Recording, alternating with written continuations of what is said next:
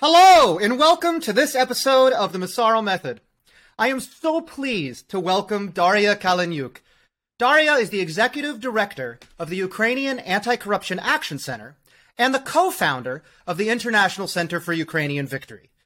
And Daria, it is a particular pleasure to have you on because I have known Daria for many years, long before the full-scale invasion. So we've been working together since really I began this kind of work. Since I could find Ukraine on the map, we've been working together on this kind of stuff. And I can say without hesitation that she is one of the most inspiring champions of democracy that Ukraine has got. So, as usual, please like and subscribe. It gets these videos seen and keeps the channel going. So, Daria, thank you so much for joining today. I've been really looking forward to this interview. Good to be here. Thanks for inviting and for an amazing intro. So, we worked closely on anti-corruption in the past. I mean, I think that for sort of those that don't know, before I sort of began being a tweet machine and talking all the time about getting Ukraine these weapons and stuff, most of my work, and a lot of my work still, is strongly around anti-corruption, sanctions, and that sort of thing. So I've worked with Daria very closely on this kind of, both the reforms, and kind of targeting the individuals that, we'd like to see, let's say, disabled. So I want to ask you though, Daria, I mean, you've seen how my life has changed. Your life has changed even more profoundly as a Ukrainian. And you are in Kyiv now, but I mean, you were based in Kyiv. You've had your life sort of turned upside down by this invasion. So tell me how your work has changed. Well, it's just much more work, much more challenging work. And personally, I'm in between Ukraine, Poland, and all across the world. I visited the US last year for 6 times and many other countries, advocating for more weapons for Ukraine. But from time to time, I'm coming back to Kyiv. My team, Anti-Corruption Action Center, is still on the ground, working, guess on what? On anti-corruption reforms and rule of law reforms in Ukraine. And I'm here since mid-December, so basically for the last 6 weeks I'm here, and merely focusing on everything in regards to anti-corruption and rule of law and judicial reform. So that's fantastic. So you're saying that the anti-corruption work continues even as Ukraine defends itself from this genocidal invasion? It never stopped. It's a bit slowed down probably in March. And by mid-April, it have already returned back on its rails.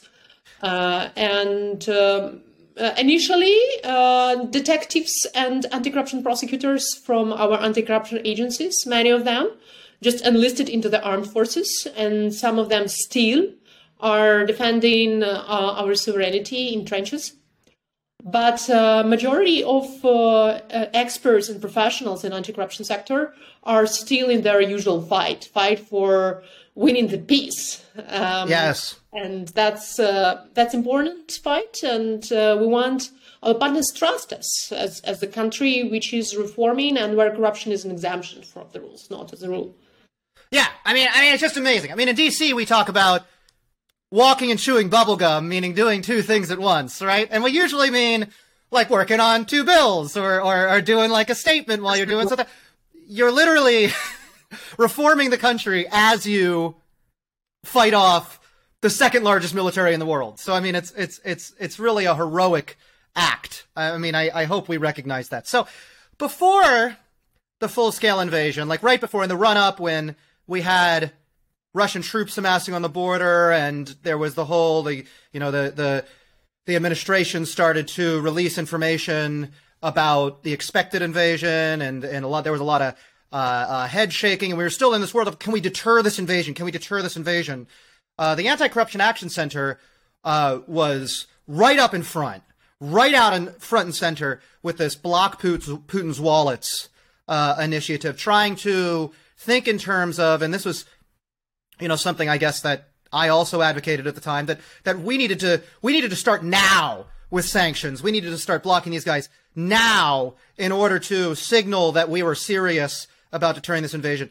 Do you think that if we'd done that, it would have deterred the invasion? Do you think that that if we'd followed Anti-Corruption Action Center's lead, that we could have deterred this invasion? I think it's super hard to predict what is in Putin's mind, but I think that the chances for preventing the war would have much increased. And we were advocating for stopping Nord Stream 2. Unfortunately, back in May, I think, 2021, sanctions against Nord Stream 2 were lifted by the United States. And I think this encouraged this feel of, unpunishment of Putin's regime.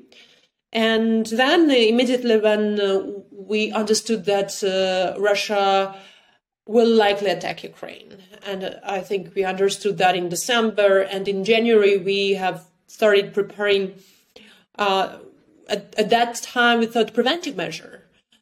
We were demanding our foreign partners to impose personal sanctions against Putin wallets. Everybody was coming to Kiev. I remember Macron was coming to Kiev, Scholz was coming to Kiev, Prime Minister Johnson was coming to Kiev. Senior US officials were coming, and we were saying, listen, guys, you're coming to Kiev, and then you're coming to Moscow, and Macron was coming to Moscow, and Scholz were coming to Moscow. But this was the time of the long table. Yeah, long table discussions, absolutely. And we were suggesting, listen, instead of going and negotiating with Putin about nothing, allowing him to humiliate yourself, just humiliate him by imposing personal sanctions against oligarchs who are actually not independent businessmen, but are his wallets of assets. So we mapped those information, which was already publicly available about assets, luxurious mansions in France, in Great Britain, in Germany. We mapped banks through which Russians are usually laundering funds. And we have demanded actions, but there was this fear of being too escalatory. So in early February, late January, a year ago, by word escalatory, they meant just imposing personal sanctions and imposing sanctions on Nord Stream 2. Yeah. So. Right. Before it meant not sending javelins. Before it meant not sending HIMARS. It meant not putting any sanctions on any of Putin's cronies, on any, not putting sanctions on Nord Stream 2. Yeah, you're absolutely right. I mean, and I guess this is what when I say we should have listened to Ukrainians, we have to listen to Ukrainians, we should have been, this is what I mean. Daria is out there, others are out there for years saying, here's how you deter Putin, here's how you deter Putin, here's how you deter Russia. And we didn't do any of it.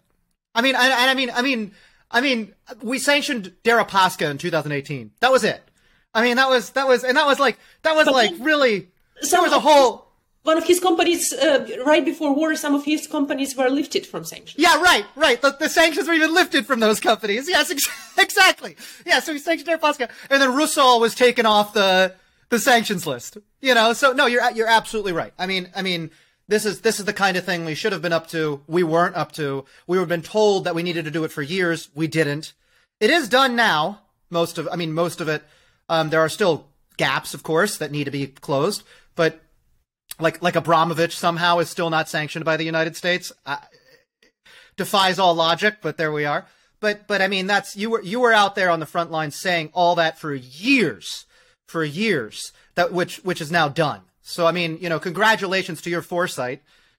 Congratulations to all those soldiers, fallen soldiers, who paid their lives. And we have to keep in mind what is the cost of non-action. That's exactly right. Non-action is actually human lives, literal humans, both civilians and military. That is important. It's the risks of not doing are super high. Somebody is paying with their lives. That's exactly right. I want to ask you, so there's a lot of misinformation floating around, always has been, about corruption in Ukraine. I mean, particularly now, though. There's of course, a very prevalent Russian-driven and also kind of I guess, driven by a certain segment that's trying to undermine support for Ukraine, narrative that Ukraine is just this corrupt basket case, will never get better. Zelensky himself is involved in money laundering, and somehow this is related to, I guess Hunter Biden or something else. But I mean, what is the, what does the West need to know about corruption in Ukraine? How do we understand this responsibly? To answer your question properly, we have to keep in mind what was in the Putin's speech right before the invasion. It was a long, heavy speech. I recommend everybody who didn't hear the speech to listen to it, because it explains everything. And in that speech, Putin mentioned every single anti-corruption reform which we've been working on, together with our international partners, together with different players, pro-reform players in Ukrainian government, with very civil society organizations. And he mentioned them to such a detail that even average Ukrainians don't know these details, like the Ethics Commission of the High Council of Justice and the way how High Qualification Commission of Judges is being composed in Ukraine. So it's all your stuff. It's important stuff, but you don't expect Putin, Hitler. Yeah, you don't expect Hitler to know all the details. Yeah. And he was suggesting that all those reforms were done in Ukraine by pocket organizations controlled by Americans in order to undermine Ukrainian sovereignty and deprive Ukraine from its marriage with Russia. Right. Yeah? And it indicates that for Russia and for Russian imperialistic authoritarian, now totalitarian regime, anti-corruption, rule of law, judicial reforms in Ukraine is a threat. Because these are reforms which are making our country different, civilizationally. And these are reforms which are paving the future for our people, where we can live in dignity, where we can build jobs, where foreign direct investments can come, when there can be prosperity, and where there actually be absolutely different country than what they have in Russia. And obviously, for Putin, it's a threat, because how come Ukrainians will live better than Russians in that beautiful Russia? So that was one of the reasons I think Putin decided to destroy Ukraine militarily, because he was not able to destroy it from inside.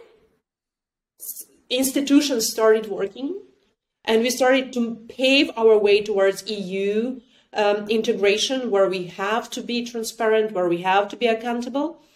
And he couldn't control through corruption anymore Ukrainian politicians, Ukrainian government. So obviously there was corruption, and there is still corruption in Ukraine, like in the US, like in EU, everywhere. Mm-hmm. Yeah. But in civilized countries, corruption is an exemption. Corruption is not necessarily driving every single decision or geopolitical dimension of the country. So, basically, in the early stages of large-scale invasion, I was telling to American decision makers and to Anthony Blinken, listen, for what we have built during the last 10 years in anti-corruption and rule of law, Ukraine is now being executed. Therefore, please help us militarily to protect our democracy, because we relied on you. We relied on internationally, agreed rules order, where there is not a rule of power, but rule of law. And that was our arguments, that democracy must be armed.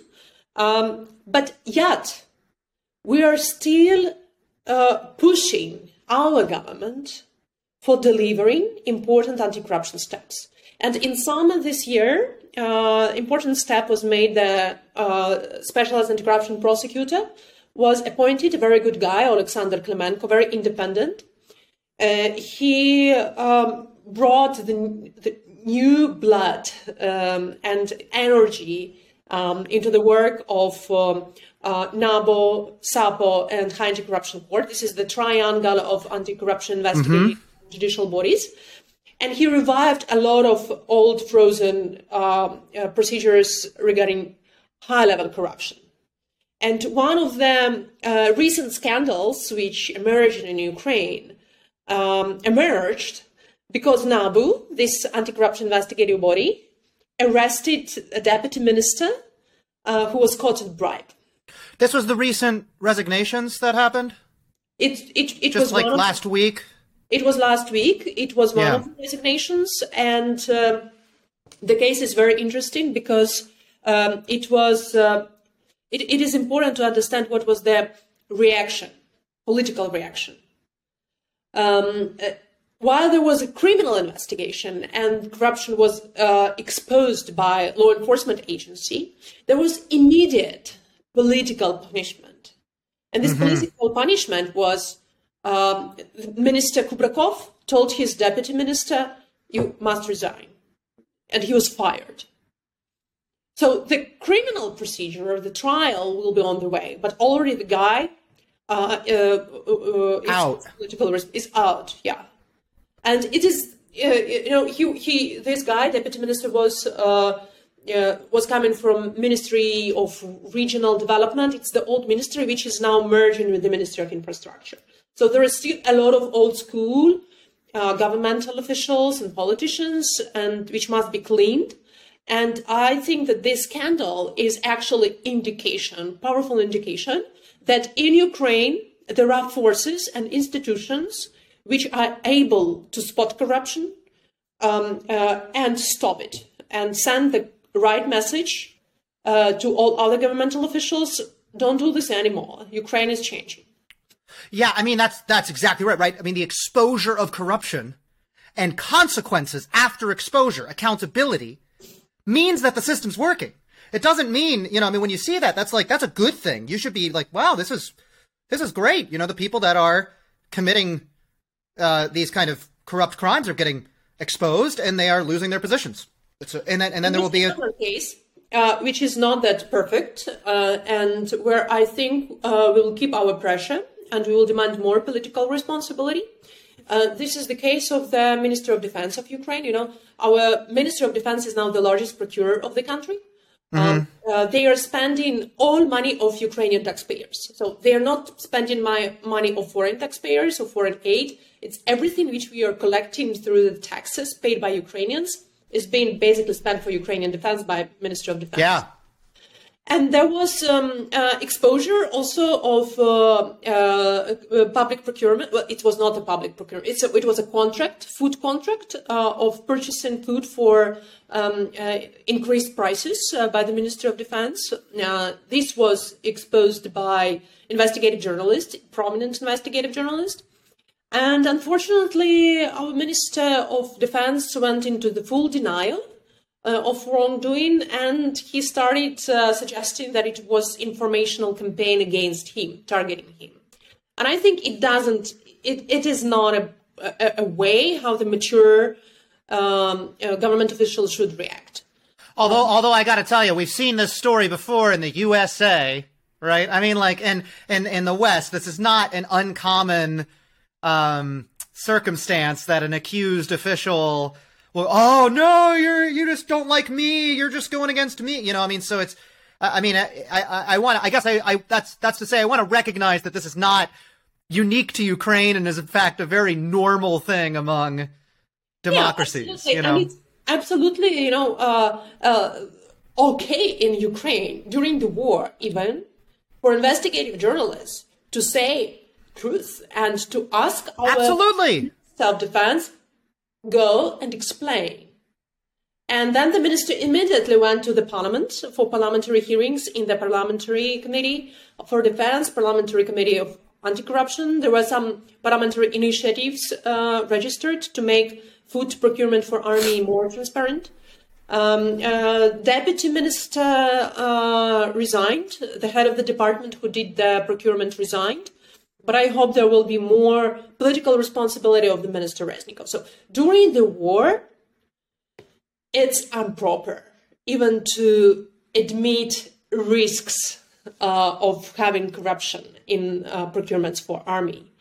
Ukrainians are now very sensitive to that because every second Ukrainian is donating, apart from paying taxes, donating own money regularly to armed forces. Well, and Ukrainian lives literally depend on it. Literally. Yeah. I mean, it's like, this is not it's A to B. Every stolen cent is more lives lost. If it's not effective, if you buy eggs... Yeah, waste even is like, yeah, totally. If you buy eggs for, let's say, 20 hryvnias higher than in the supermarket, it means that in big contracts, there is a waste of million or tens of million. And for that 10 million, you can buy more drones for the army. You can buy. So that's how now sensitive Ukrainian society is to ineffective spending of public money. And that's good, actually. So, Daria, I guess I just want to say three things, because I think those examples are so important. I want to say Ukrainian civil society and Ukrainian population at large are paying closer attention than ever, have paid attention in the past, but are paying closer attention, are more involved in this than ever. I want to say also that, there's this, disinformation about the freedom of the press in Ukraine and all this other crap. But, I mean, obviously your example disproves that we have journalists doing an incredible job holding the government to account, even in the middle of a war. I mean, that just goes to show you what a free society we have here. And the third thing I want to say is the notion that Ukraine is a corrupt basket case, irreconcilable with the West, irredeemable, whatever. I mean, is on the surface so bogus because Russia's invasion is at least in part and maybe primarily a result of Ukraine succeeding in fighting corruption. It's a result of Ukrainian success and Russia's inability to feel okay with this success, because Russia has not been a success. In ability to control Ukraine through their, agents of influence and through corruption. Right, and Russia's Ukrainian politicians. Exactly. They're essentially Ukraine's successful fight against Russian influence within the country by blood money. And it's very telling that you say this, because I find Russian influence operations have in part been more successful in the West than they've been in Ukraine. I just think about Russian corrupt money in Berlin or Washington or London. I mean, we've got this incredible circumstance right now where the UK is providing licenses to Prigozhin so that he can hire lawyers to sue people into submission. What's the point of sanctions even if you're just going to give people licenses for the sanctions so that they can ignore them? The London lawfare industry and the Berlin, gas industry and all this kind of stuff. I mean, this has been a huge point of Russian influence, whereas in Ukraine's actually found a way to truly fight this type of Russian influence. So much so that Russia threw up its hands and said, fine, we're going to invade, because that's what we've got left. You've defeated us in the influence battleground, which is, it's an accomplishment. And we should be looking at Ukraine as an example more than, we have more to learn from Ukraine than we have to teach at this point, I think, personally. That's my takeaway. So let me ask you one final question. There's a lot of people in town now, and by town I mean Washington, but I mean it's the whole West really thinking about reconstruction, and even though it's fine to think about this stuff, I always try to say win the war first, win the war, and that's the key thing. But when it comes to this thinking, there's always this concern about oversight and concern about this and that and the other thing. How do you envision reconstruction proceeding, and how should we be thinking about reconstruction? Well, first of all, I would like to distinct immediate relief and actual rebuilding and reconstruction. Because what we are now doing is immediate relief. When we need to fulfill some holes which Russia created and which prevent normal life in Ukraine. Let's say they are targeting critical infrastructure. We need transformers. We need to build energy grid in order to supply energy for households.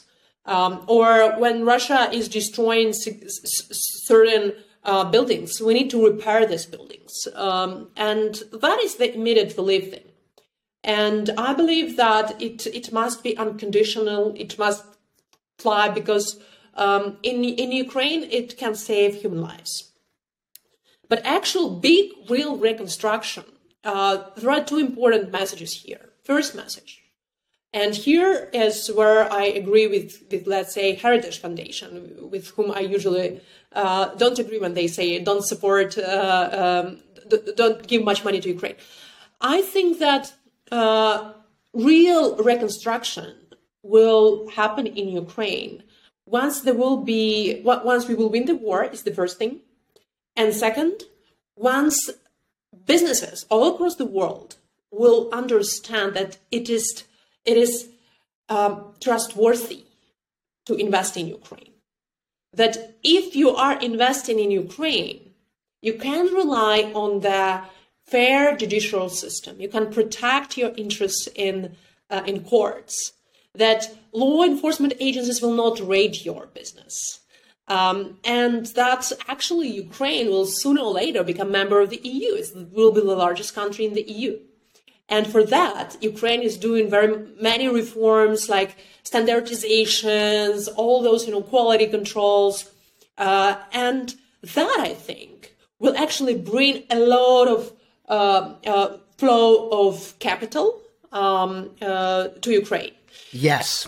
In addition to that, obviously certain projects should be a so-called Marshall Plan for Ukraine, for rebuilding Ukraine, because the damage to Ukraine is dramatic. It's probably about $1 trillion already, because our economy is collapsing. 45% of drop of GDP. People are getting very poor.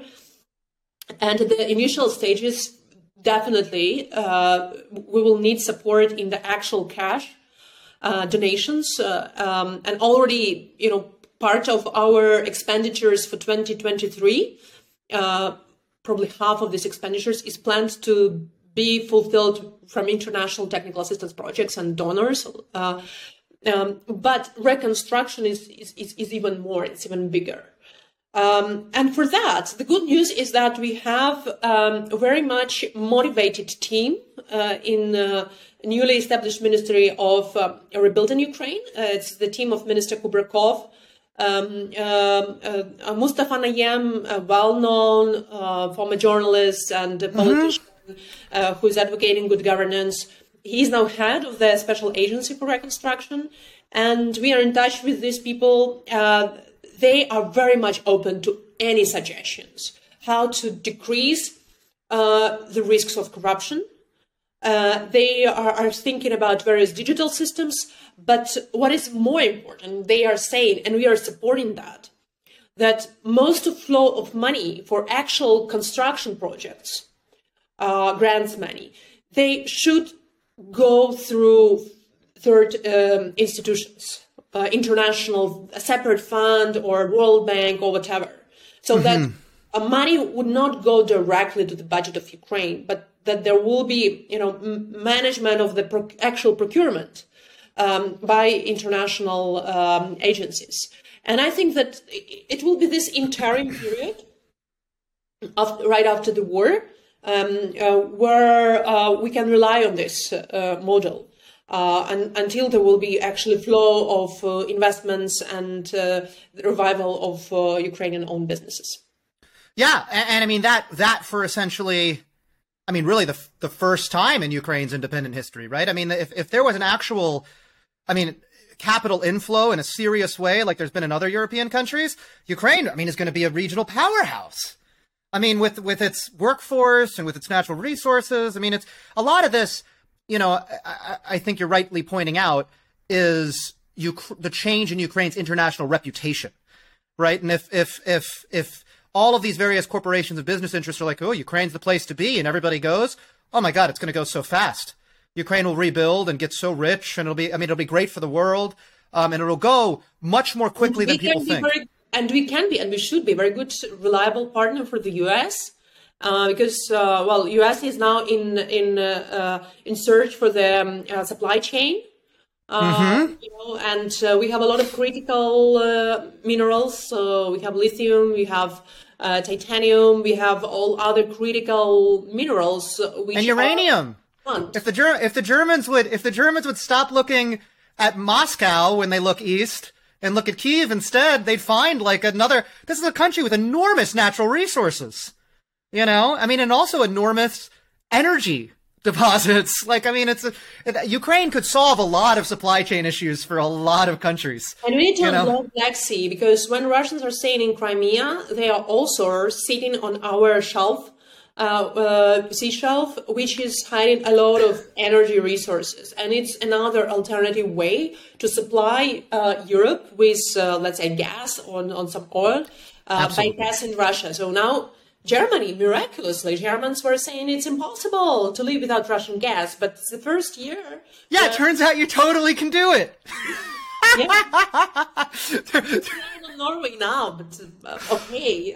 In Ukraine, we are fine of Germany also to rely on Ukrainian energy resources, and we would be happy for German companies, American companies come and rebuild our energy, and it includes usual energy like gas, because we can't just transform into renewables. We need some other alternative energy to balance renewables.